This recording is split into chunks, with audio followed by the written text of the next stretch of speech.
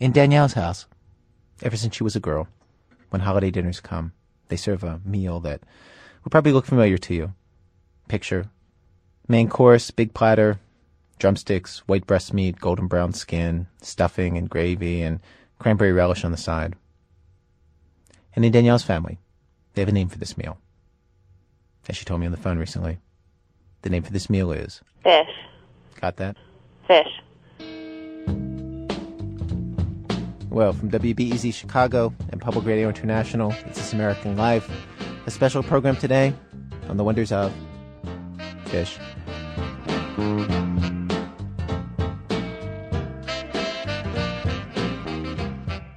Actually, we can say the word here, and the word is poultry. And as you know, each week on our program we choose some theme, invite a variety of writers and performers to tackle that theme.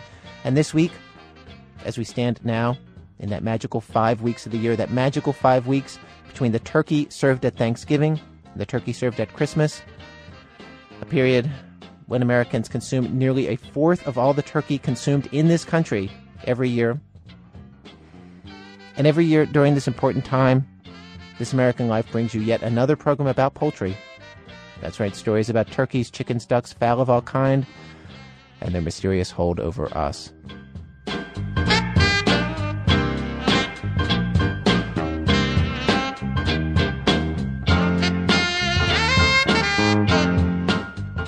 I'm Ira Glass. Coming up this hour, Act 1, Ducky, the story of a typical American family, and imaginary poultry.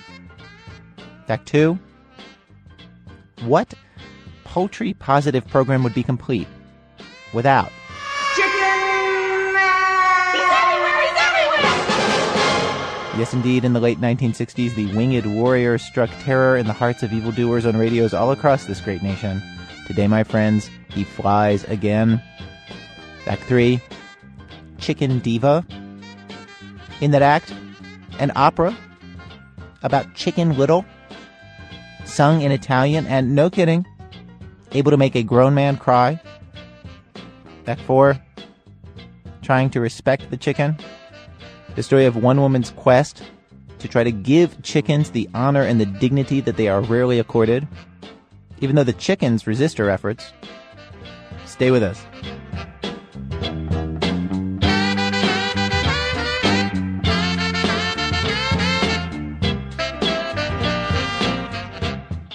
Act 1, Ducky.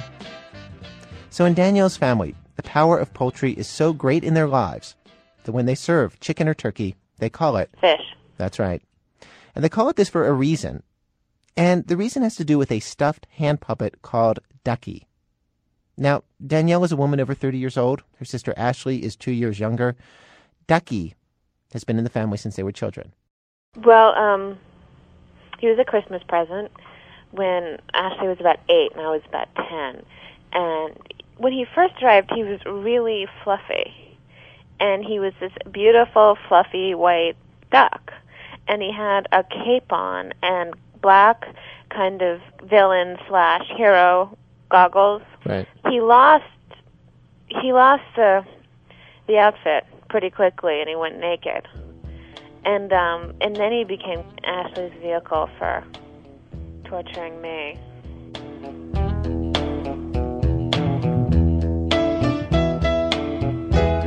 Now, it's not unusual for older siblings to dominate younger ones.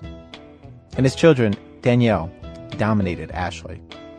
Ashley looked up to Danielle, fought to get her attention and her approval, and Danielle always got her way. Except when Ducky was around. Basically, Ashley would channel. I mean, the word's kind of an anachronism in this context, but she would channel Ducky. She would become Ducky's voice. She would speak as Ducky. And Ducky was sarcastic. Ducky was selfish and bossy. Ducky would insult Danielle. Ducky would tease Danielle. Ducky would give her painful nose squeaks. Whenever Ashley kind of brought Ducky into the equation, he was completely the dominant force. Like, I was just putty in Ducky's hands. Let me ask you to compare his personality with Ashley's personality. Ashley's very kind of considerate, and she's very considerate and kind and thoughtful, and very, very sensitive to other people. Very, very concerned about if other people are happy and if someone or someone else doesn't feel good. And Ducky has this total, like, you know, what's for lunch attitude. Like, what's in it for me? In your face, totally out for himself, simultaneously a braggart and a total wimp. He's boastful and vain. He's just this indomitable spirit.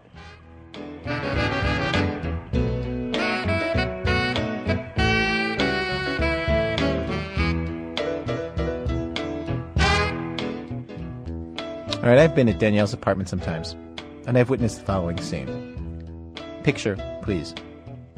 Danielle has not spoken with her sister in weeks. She picks up the phone, calls Ashley in Michigan. Ashley answers. Danielle asks immediately, "Can you put Ducky on?" And then Ashley essentially, becomes Ducky, puts Ducky on the phone. Danielle talks to Ducky for 15, 20 minutes. And then they both hang up. That's the whole conversation. And they both feel satisfied. These are adult. Danielle is an editor at a big New York magazine. I adore Ducky. I really love Ducky. And sometimes I think, like, if he disappeared, it would really feel like someone died. I mean, I look at him and he looks really kind of old and ratty, and it really makes me sad. It kind of really, I feel like, it sounds crazy. I mean, it really makes me sad to think about, like, a world without Ducky in it. It would be a big, empty hole in the world. He kind of takes up as much room in my heart as like a lot of people individually. And I would if something happened to him, if he were like lost at an airport or kind of run over by a car, it would really be heartbreaking.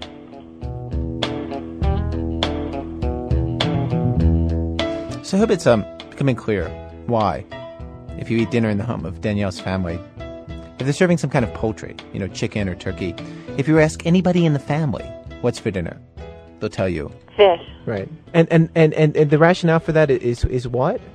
Freaks Ducky out. It freaks him out, though, because you don't like him to know that perhaps some birds are in fact eaten. I think he knows. I think he's in denial about it. He's in denial about most things. He's in denial about the fact that he's totally, like, weak and tiny and dirty. He thinks he's really good-looking and strong. And that he's really smart and has a lot of friends. Right. He's in denial about the fact that he's actually stuffed, which he is. Sometimes I tell him that. I say, "Ducky, give me a break. You're just stuffed." And he's like, "No way."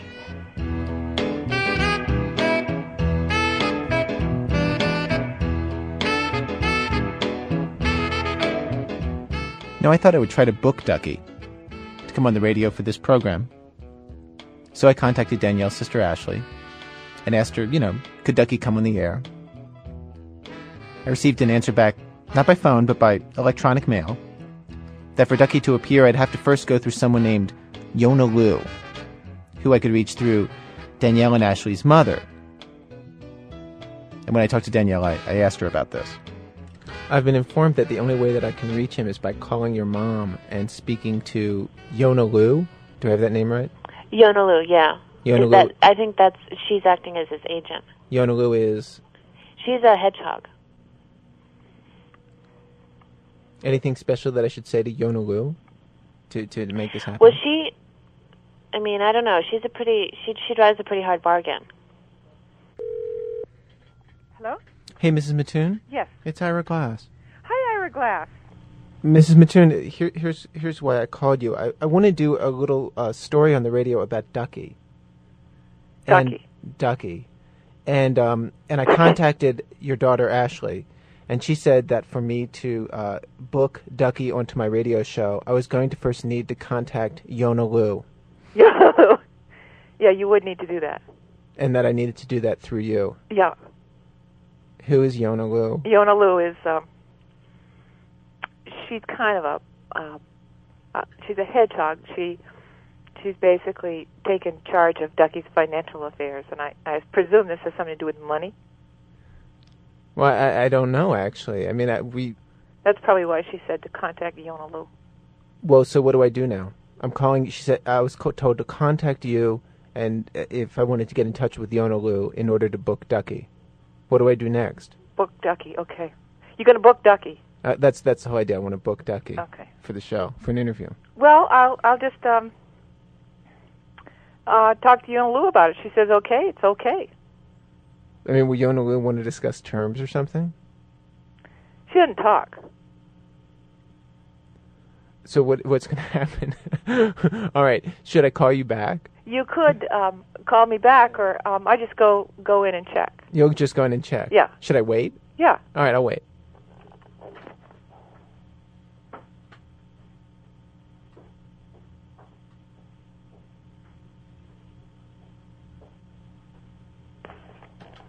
Ira? Yeah. This is just radio? Yeah. Not TV?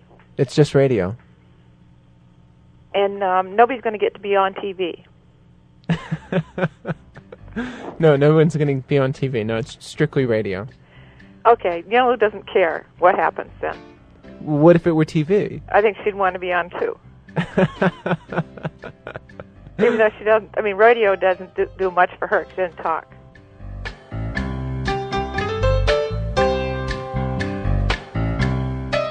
All right. As you might imagine, not everybody in the family takes all this so lightly. Danielle's father was never too keen on this. He was quite actually bothered by the whole, he thought we maybe had a problem in the family. Really? Mm-hmm. I mean, for a while we had two daughters that only communicated through a duck.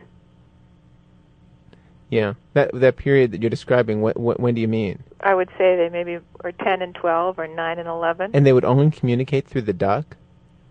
Well, Danielle didn't pay a whole lot of attention to Ashley, but she paid quite a lot of attention to the duck. So if Ashley wanted to get Danielle's attention, all she had to do is rev up the duck. How long did this last? I can't remember. She could also make Danielle laugh that way. Right. Danielle thought Ducky was very funny, but I can't remember her thinking Ashley was funny. In terms of the relationship between my sister and me, I don't know why. I mean, this is probably completely, really sick, but I have so much kind of genuine affection and love for Ducky that it's very easy to, and it's very easy to demonstrate those feelings in a way that it's not as easy to kind of demonstrate those feelings toward my sister, just because we never kind of got in the habit of it. What percentage of your relationship with your sister is based on your relationship with Ducky? Well, a really fun part of it is based on my relationship with Ducky. But I think as we've gotten older and older, we've gotten kind of more and more self-conscious about like the Ducky factor in our relationship. But I think kind of a big chunk. I mean, it definitely kind of gives me this vision into her brain that I wouldn't have otherwise.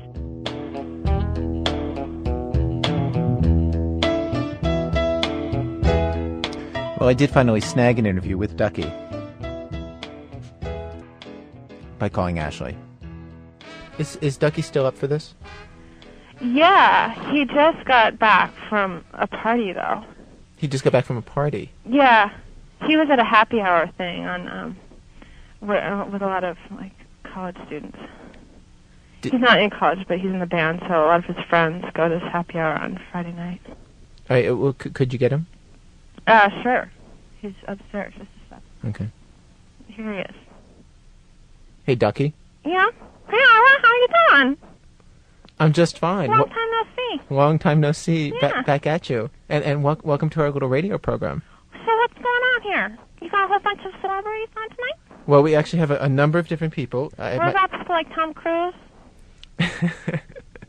They're just like Tom Cruise. Yes. Okay. Yeah. Now, Dougie, I was talking to Danielle for our radio program and had her come on and talk about you a little bit. And one of the things that she said was that when she was younger, in order to discipline her if she was doing something that you didn't like, you could pretty much control her with something called nose squeaks? Yeah. Because she has this kind of, it's a prominent note, you know what I mean? It kind of sticks out and you just want to squeak it. You know, like over Thanksgiving, we were watching the Muppet Show. Yeah. And Miss Piggy was on. And she reminded me a lot of Neely. Of Danielle? Mm-hmm. Mm-hmm. Yeah. And Kermit told Miss Piggy, move the pork. Mm-hmm. And so I was telling Neely to move the pork all week. And would she move? Yeah, she would. She would. Now, if Ashley would tell her, if Ashley would sit down on the couch and say to Danielle, move the pork, what would the effect of that be?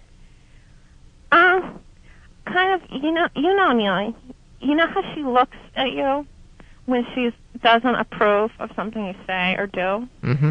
She gets this kind of ice-cold stare, mm-hmm. and she gives you this sidelong glance that makes you kind of feel like you're about the size of a pea. Yeah. That's what she does. Is there anything about the life of a duck that perhaps you could tell our radio audience that we might not know? You know, I'm sure that you know much more about it than we do. No, not really. I'm kind of an unusual duck. I'm not really in touch with the whole duck scene. You're not in touch with the whole scene, yeah. When I had time, I used to migrate once in a while, because I had some friends who were ducks, and I try to keep in touch with them. But lately, I've just started spending more time with people and doing my own thing, and I just don't have time to do those kind of duck things anymore. I just wanted more of my life than that.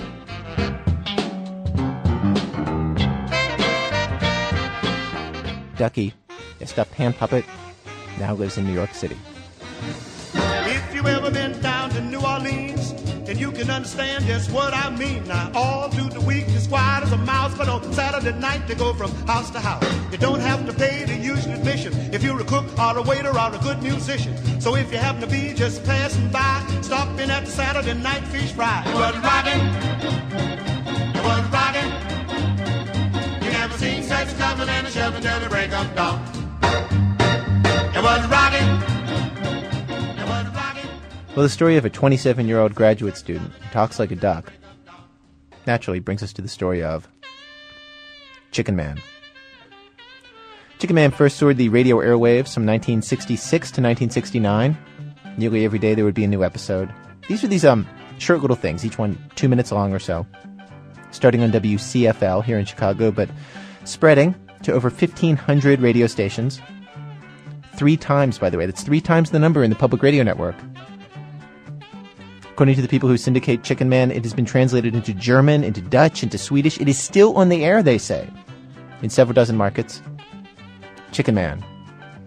Chicken Man existed years before National Public Radio existed as a national network. Chicken Man will continue probably years after we're all gone. Like the Mighty Cockroach. Like, I don't know, like the Bagel. Like Halava. Chicken Man endures. Will endure.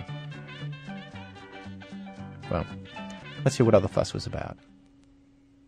Now, another exciting episode in the life of the most fantastic crime fighter the world has ever known.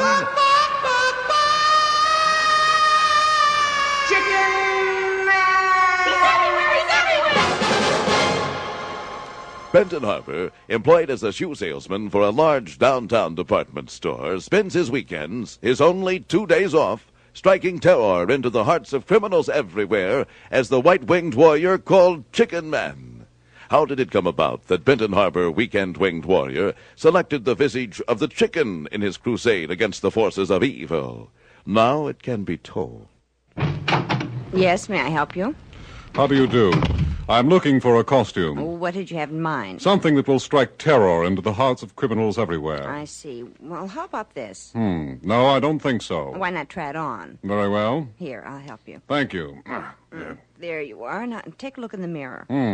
Not bad. I wonder if you would permit me to conduct a quick experiment outside this store. Certainly.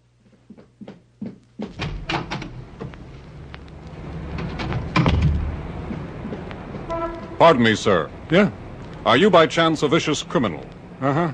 Fine. Would you take a look at this costume I'm wearing? Yeah. Do you feel anything strange? Anything at all? Yeah. And what is that? I'd like to kiss you. Kiss me? Yeah. How do you account for that? Because you look like an adorable bunny rabbit.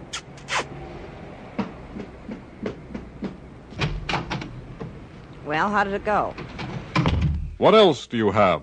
A teddy bear and a chicken. A teddy bear? It'd be cute. Wrap up the chicken, please. Be listening tomorrow for another exciting episode in the life of the most fantastic crime fighter the world has ever known. Chicken Man! He's everywhere! He's everywhere! I love these. You want to hear another? We have time for another. You want to hear another? The thing I love is that how completely low-key the performances are. It's like they're not even trying. It's a complete aesthetic. All right, let's hear one more before we continue with the next act.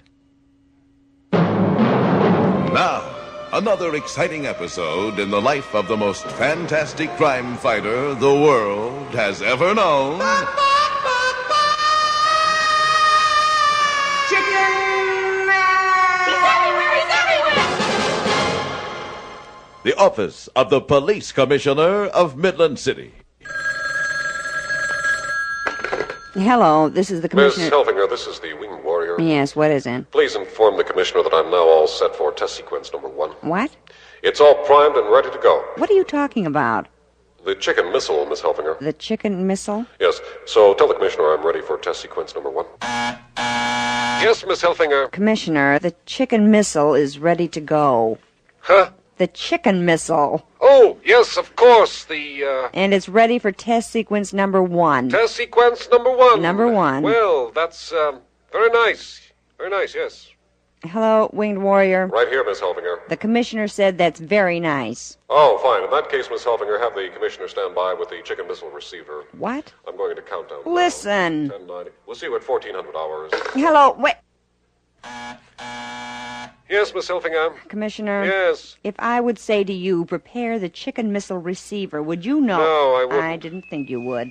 Commissioner? Yes. I would suggest that you crouch under your desk. Crouch under my desk? Yes, it should provide some protection. From...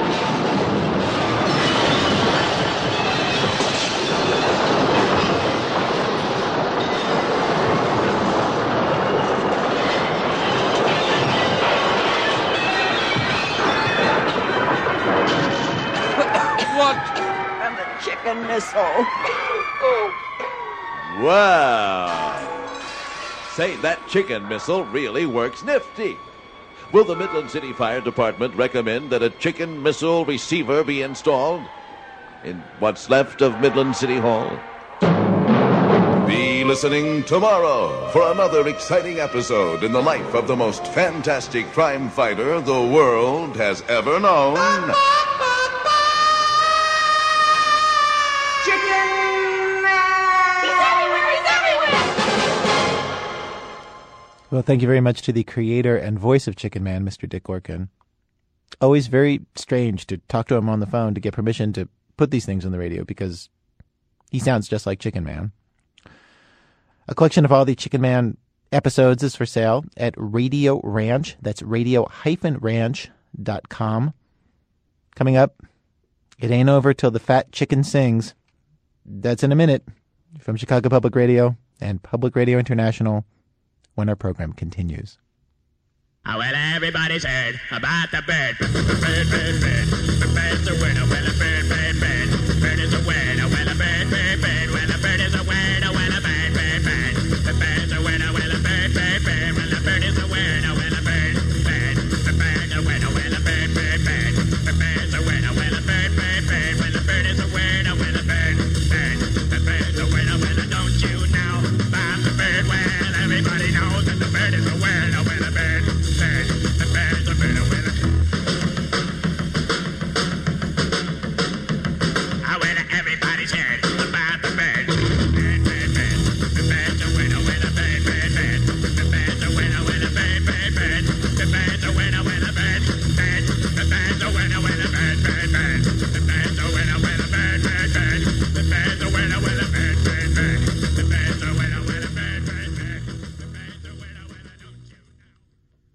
It's This American Life. I'm Ira Glass. Each week on our program, of course, we choose a theme, bring you a variety of different kinds of stories on that theme. Today's show, during this period of greatest poultry consumption in our nation, the weeks between Thanksgiving and Christmas, we bring you stories of chickens, turkeys, ducks, fowl of all kind, real and imagined. We've done this poultry show so many times, year after year in November, that today's show is basically a greatest hits of chicken stories from many, many years past. We've arrived at Act 3 of our program, Act 3, Chicken Diva. Chickens are what we make of them, in a lot of ways. If you could possibly need further evidence of that after those first two acts we just heard, we have this story from Jack Hitt. Oddly enough, it wasn't Susan who was obsessed with chickens. It was Kenny, a pal who worked backstage at the 92nd Street Y in New York. His house was filled with chicken cups, chicken masks. He got the whole staff onto chickens, including Susan. For a time there in the 80s, poultry-related jokes and references became the fast way to get a laugh at the Y. I guess most of us are condemned to see nothing more than the easy comedy of chickens. But Susan Fitucci saw something else. Their potential greatness. Their hidden beauty. Their grandeur. One day she glued together some finger puppets for a 10-minute rendition of the Chicken Little story for her nephew. That was 14 years ago. Today it is a full-length opera, enjoyed by a cult following whenever it goes up in a workshop or cafe or small theater. It's still performed with finger puppets, but now it has a complete score written by a noted composer, Henry Krieger, who did Dreamgirls. The Chicken Little opera he wrote with Susan Fitucci is called Love's Fowl. Needless to say, that's F-O-W-L. Well, we were going to start with the opening. Siamo del Teatro Repertorio delle Malette. We are the Clothespin Repertory Theater. And we have a special singing guest for you, which I don't know if Susan and I are sitting at Henry's baby grand piano. Henry's guest is his Maltese terrier, named Toby. Perhaps Toby would be kind enough to... You want to? Yeah, would you sit on your lap for this? The piano, yeah. Let's see what we can do. Okay. Okay, listen carefully, because once Toby gets going, he actually harmonizes with Henry and Susan. Siamo del Teatro Repertorio delle Malette. Celebriamo la memoria della nostra Giorgia amica. Si chiamava la Polcino Piccola. You may have noticed that this libretto is in Italian, just like a real opera. Before it was just a bunch of puppets in a box, with a good idea. And then suddenly, as soon as it went into Italian, it became something bigger than what it had been. And it's because when it's in English, we all kind of know it, and it's really not that interesting. It's like, yeah. As soon as it's in Italian, it gives us enough distance that we can come in. It makes us... It's like the lover who doesn't want you. You don't want anybody more than you want the one who doesn't want you. Right? And so it's sort of the same thing. Dove sono nata, dunque trattami con gentilezza, anch'io ti tratterò. Insieme dall'amore terreno ci leveremo all'amore divino. You may recall that when you last heard of Little, back in kindergarten, she was just an average barn door fowl who had an acorn drop on her head, which she mistakenly understood to be the sky falling. Her alarms excited her friends, Goosey Lucy, Turkey Lurkey, and Ducky Lucky, and they join her for a journey to the king to tell him the important news. On the way, they meet up with Sly Fox. Little's pals eagerly accept his invitation for dinner, literally as it turns out. Fortunately for Little, hunger is not enough to distract her from her mission, and she treks on.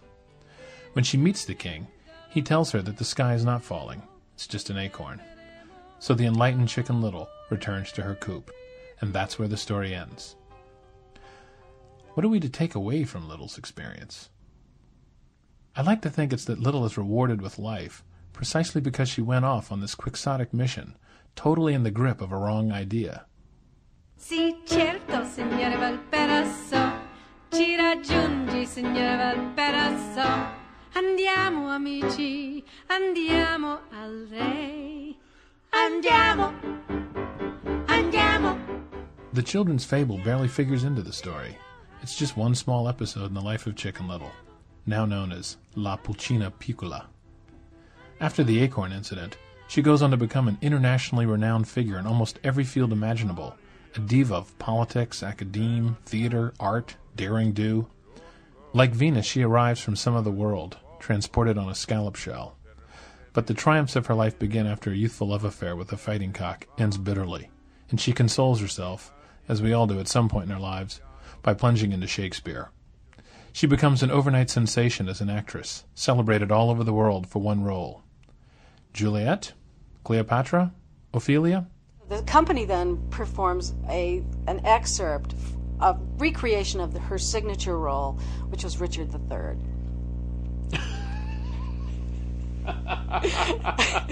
Well, Sarah Bernhardt did Hamlet. Well, there's a great tradition of women playing the men's roles in Shakespeare, but I think Richard III is one of the more rare roles to be played by a woman. Well, that's how adventuresome an actress this chicken was.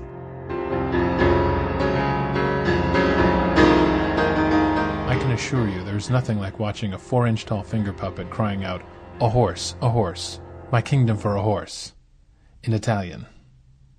Not to mention that puppet is a chicken, surrounded by a whole supporting cast of poultry and other avian supernumeraries. Susan says that, artistically, there's something special about chickens. They're a clean slate. You can put anything on them. You can project anything onto them because it's not like they have, to me at least, a very strong personality. Except for La Pulcina. In the opera, she moves into the field of archaeology, masters it, needless to say, and makes a great discovery, the last tomb of Galapatra. But not before she sails the 7 seas, is shipwrecked, gets rescued, but it's by pirates, and then she meets the Pirate King. As soon as he meets her, he falls in love with her because of her sweet spirit. Because she comes in and she says, "Here you see a little chicken who, although I'm dripping wet, I'm proud and yellow." Let me repeat that lyric for you in a pure translation. "Although I stand before you, a chicken, who is dripping wet, I am proud, and I am yellow." Okay, back to Susan. "And although I've loved and I have lost, I have learned to follow the call of adventure, so let's sail on." Arriva stamattina, benvenuto, benvenuto, sulla questa copertina, benvenuto, benvenuto, benché bagnata, sradicia, siele, sono giallo e sapevo, siele. Keep in mind that all of the action, like everything that occurs in every Susan Fitucci production, ever since the first one for her nephew, and continuing to this day, occurs among characters created by sticking a small painted styrofoam ball onto a larger painted styrofoam ball, poking in 2 map tacks for eyes, gluing on a tiny felt beak, and then impaling the whole thing on top of one of those really old-fashioned clothespins that a 40s cartoon figure would clamp to his nose around a chunk of Limburger cheese. Abbondanto delle cose, navigare mare con lei. Lei ha dato bella luce questa nave oscurata, navighiamo con la Pulcina e il polo, il polo, il polo, polo da mare. And I could go on. Susan has written, or she puts it, translated, La Pulcina Piccola's diaries, which detail the other adventures that happen in between those in the opera. There are 60 pages so far, excerpts of which have appeared in Clotheslines, the official fan club newsletter of the opera. Love's Fowl has a strange effect on people. I didn't understand it until Susan loaned me a videotape of one performance. To be honest, I thought I would be annoyed at the intentional irony and hokiness of the puppets. But there I was with my 3-year-old daughter, who loved the show, watching a plastic bird pantomime one of the simplest human moments, but also one of the most profound, the confession of a great love, in this case, with a cock robin. The song that she sings as she enters goes, "I am a chicken and ready for love. My heart is as fragile as the egg from which I was born. Treat me gently and so will I treat you. Together from earthly love we will reach for the divine." And then she sings, I'm a chicken and I can't fly without love. My heart it is strong as the egg from which I was born, and so forth. And so it is only with Cock Robin that she flies. Amore, cos'è questo? Oh, amore, cos'è? Un pilota elegante, vivace e libero. Questo è l'amore altissimo, è l'amore del paradiso. And after they have agreed to fly together, and they are soaring in the air, Cock Robin is shot and killed, murdered by a jealous sparrow. I couldn't believe it, but I was getting choked up, especially when Cock Robin appeared on the stage, his styrofoam body spray-painted black for the lament, his little magic marker eyes drawn as X's. I gathered my daughter in my arms and held on tight, as I was helplessly drawn into an expression of the grief and suffering of this little sad bird.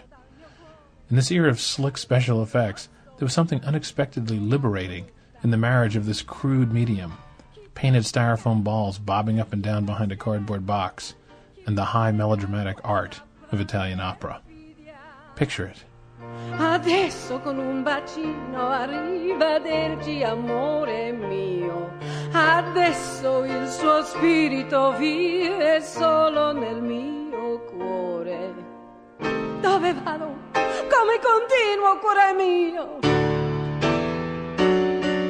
Coraggio, pulcinina, c'è almeno una ragione per vivere.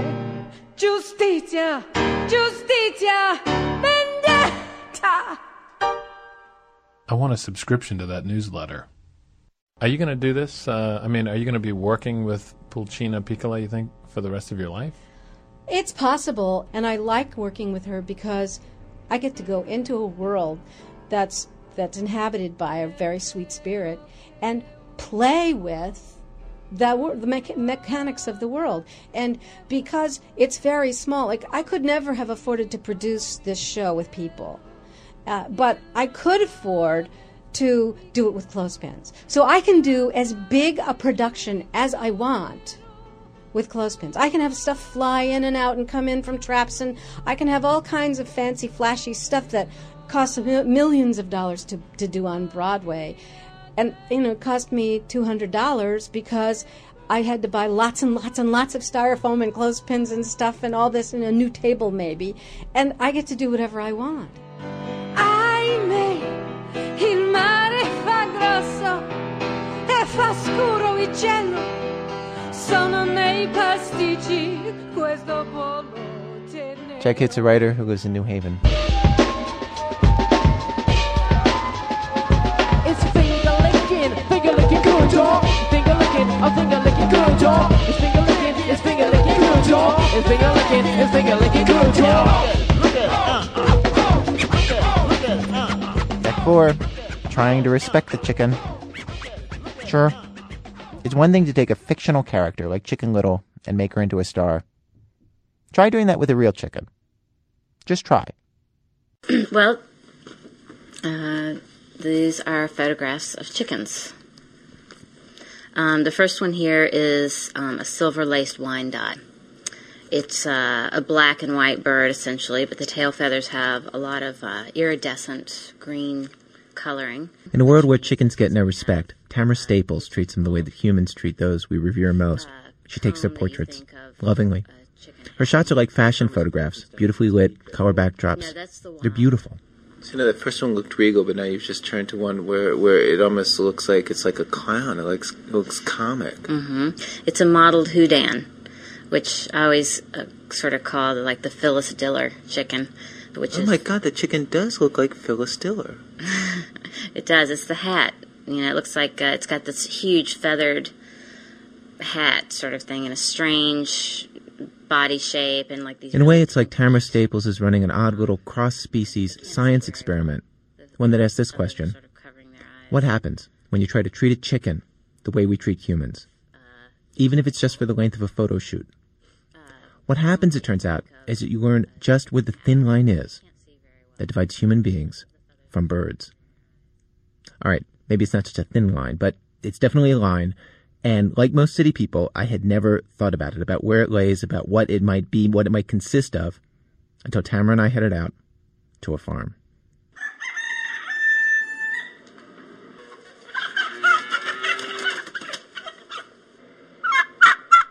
I think that is the best one. Yeah, we gotta get him. We don't want him to get dirty or anything, do we? Or does it matter? She runs loose every day. Can you find her? Yeah, we can pick her out. We're gonna have to wrangle them, you know. We're at the Davidsons' dairy farm, about an hour and a half northwest of Chicago. Family members present: Paul, who's helping Tamara choose a bird to photograph, his sister Laura, who's studying photography at a nearby university, their grandfather George Cairns, a veteran breeder, their father Dick, who seems the most skeptical of this whole project, but who patiently shows Tamara and her assistant Dennis the milking barn as a possible place to set up and shoot. What kind of an area are you looking for? Maybe, it could be a little wider, don't you think? If it could be from here to there, and, from like that pole to that pole. For what? Understand what? Well, we're set. Maybe this is a good time to pull out the portfolio. Okay. You want to grab it? It's a study of the birds, but it's an isolated study, so people aren't necessarily associating it with the farm and something to eat. Tamara takes us all outside the barn, so dust won't get on her photos, and shows them her shots, name-dropping the names of some big chicken people whose birds she's photographed, including Bob Wolf, editor of the Poultry Press. Dick notices that a bird in one photo has crooked toes. Well, probably on a hard surface in return. Yeah. What do you guys think of the pictures? Well, the pictures are nice and sharp. There's nothing wrong with the pictures. If there's anything to find fault with, it's the birds. They aren't posing the way they should, some of them. Fact is, while city people usually go nuts when they see Tamara's pictures, a lot of chicken breeders don't like them. And to understand why, to fully comprehend this little culture clash here in America, we have to leave the barnyard for a minute and flash back to something that happened back at Tamara's apartment in the city.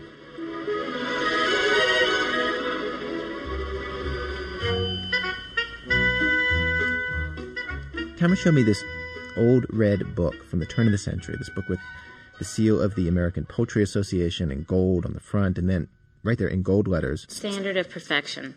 The Standard of Perfection is really the Bible of poultry standards, what birds are. Tamara flipped past the engravings and illustrations of chickens of all types and breeds. These were show chickens, standing the way that chickens stand in competitions. Then Tamara pulled out one of her own photos to compare, to show me how her poses do not meet the standard in the book. The tail needs to be higher. Her feet are not erect, standing. Chest isn't out. Head needs to be up more. And it shows, you can see the shape of the chicken much better in the Standard of Perfection pose. See, to me what's so interesting, though, is that the Standard of Perfection doesn't include a personality. Right. Because it's not about personality, it's about breeding. And is that a pose that the owners would want to own a photo of? They're very particular about this. They want to see their bird in the Standard of Perfection pose, definitely, because that's what they've been taught from 4-H when they were kids to do. That's for them. For herself, for her city customers, she chooses the others. Okay, back to the barnyard.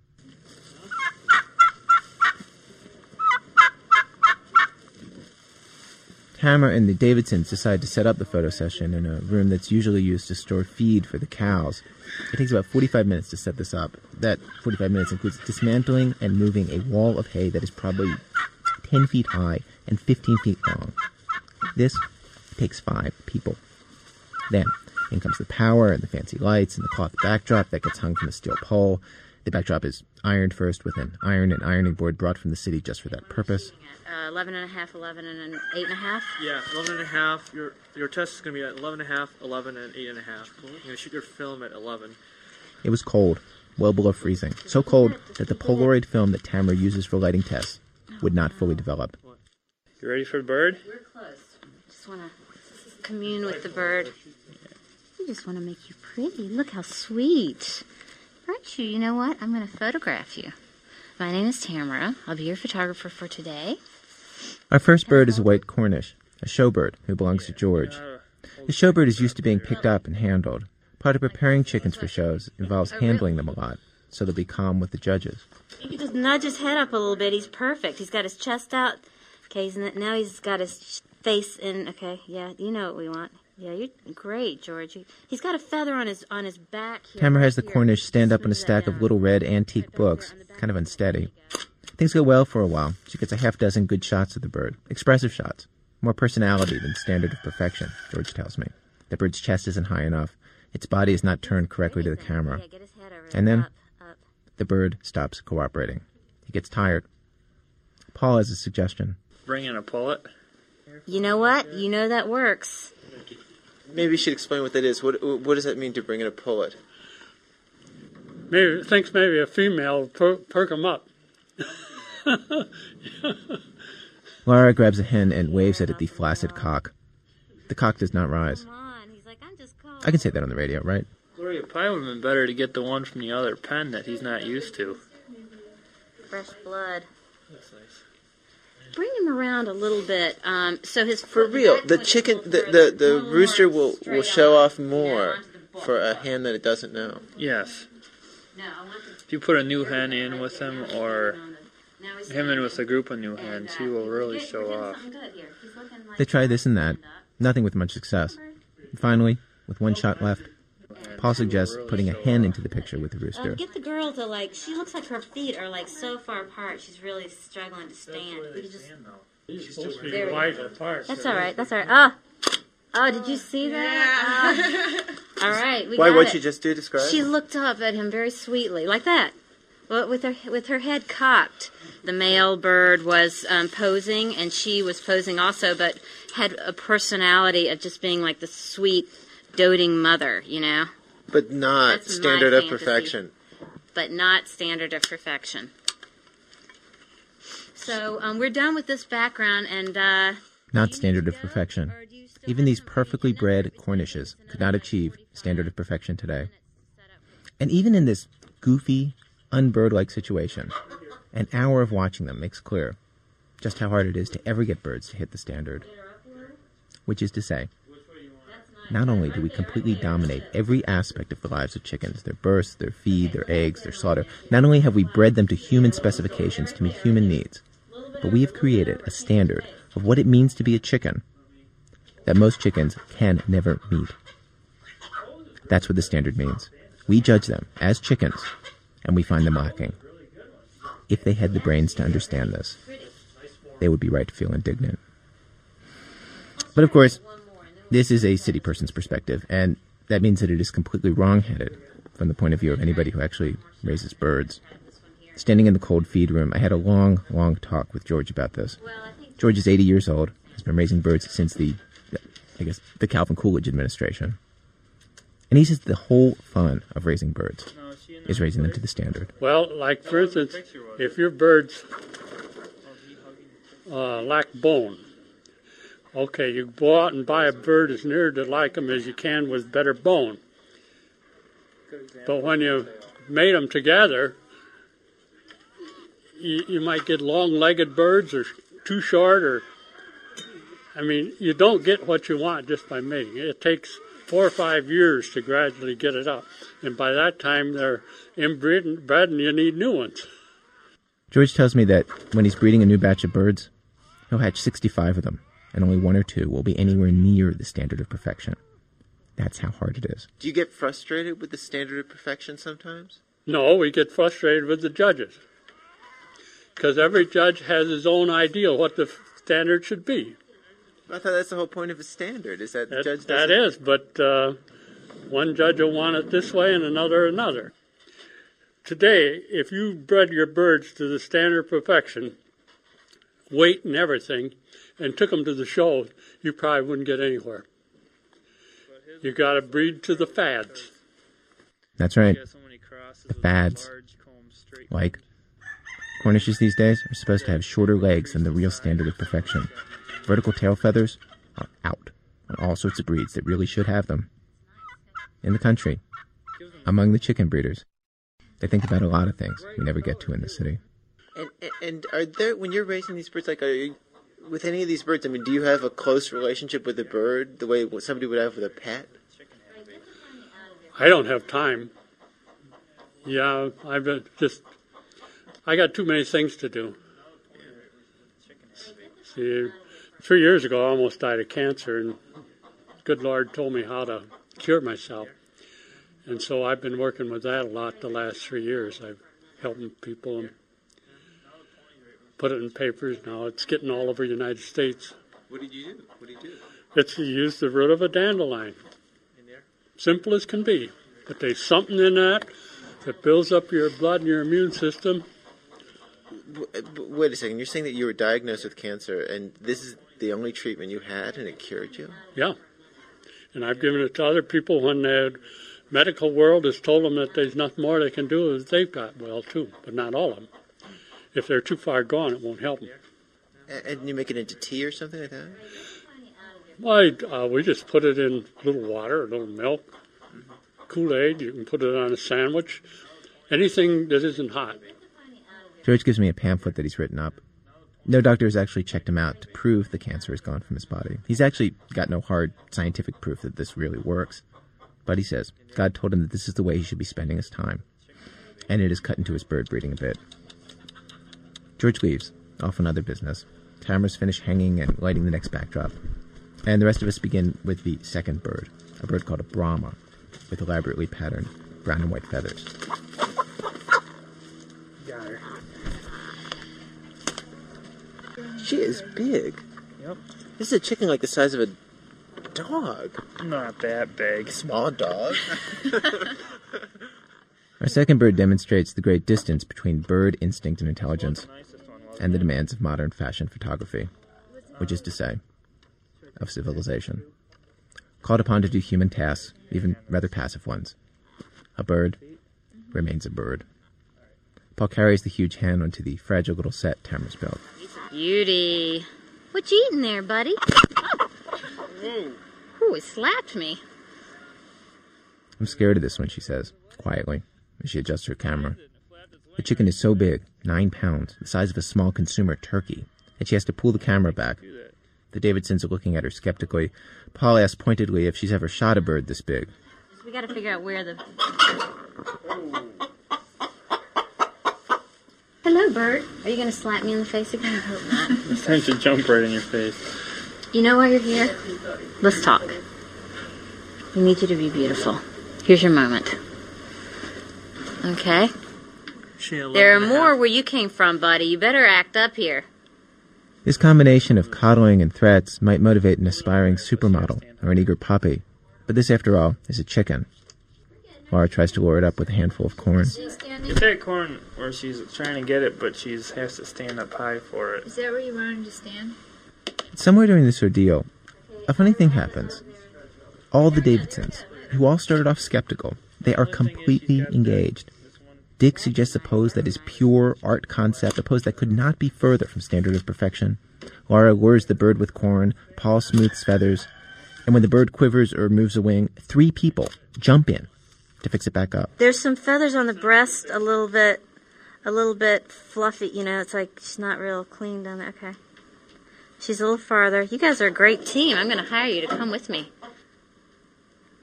Oops, I got a hand in there.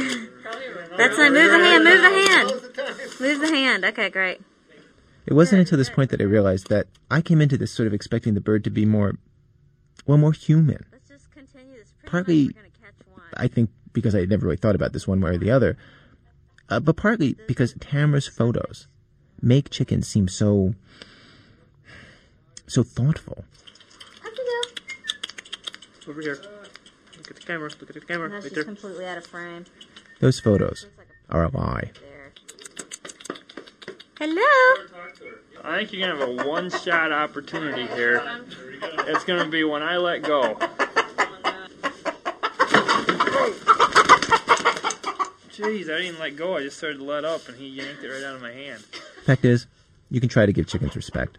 You can try to treat them with dignity and photograph them the way you'd photograph anything or anyone that's serious. But the chickens will not care. You can make them look dignified. but it is a brainless, bird-like dignity. And it is ephemeral. Do you feel like your relationship with chicken has changed because of this? No. Not at all. How could that not be so?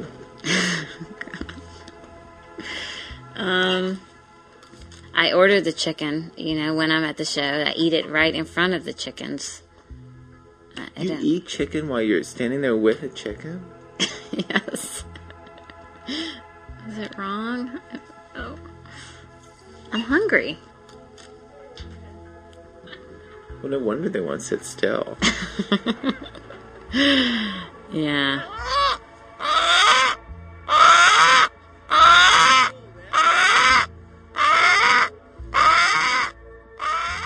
We pack up our gear and move the massive wall of hay back into place.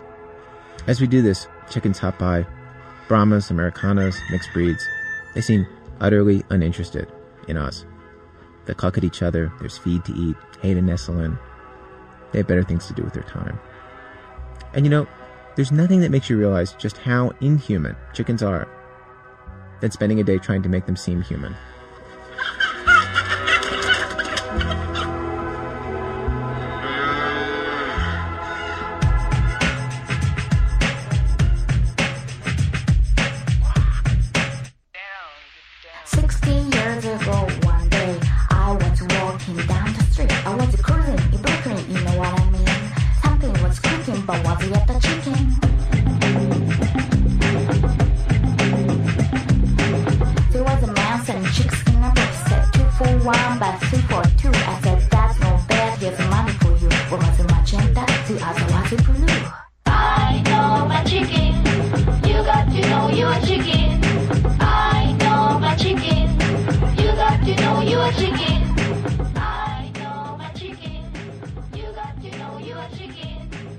Well, stories in today's program were produced by Alex Blumberg, Susan Burton, Blue Chevany, Julie Snyder, Elise Spiegel, and Nancy Updike. Musical help from Mr. John Connors. Thanks also to Larry Josephson and Jay Headblade. Elizabeth Meister runs our website. Tamara Staples' photographs of chickens are now in a book called Fairest Fowl, Portraits of Championship Chickens. Susan Vitucci's opera about Chicken Little is available on CD at www.pulcina.org. That is Pulcina, spelled, of course, Pulcina. Our website, www.thisamericanlife.org, where you can listen to our programs for free, the ones with chickens or the ones without. Or now you can buy CDs. Yes, CDs of any of our programs. Get those Christmas orders in now. Or, you can download audio of our program at audible.com/thisamericanlife, where they have public radio programs, best-selling books, even the New York Times, all at audible.com. This American Life is distributed by Public Radio International. Funding for our show comes from Volkswagen of America and the new Touareg SUV, the Volkswagen that does what other Volkswagens don't. More about the Touareg at vw.com. And from the Kauffman Foundation of Kansas City, accelerating entrepreneurship across America on the web at kauffman.org. WBEZ Management Oversight by Tori Malatia, who decided he did not want to come into our program after he asked just one question. This is just radio, not TV. I'm Ira Glass, back next week with more stories of This American Life.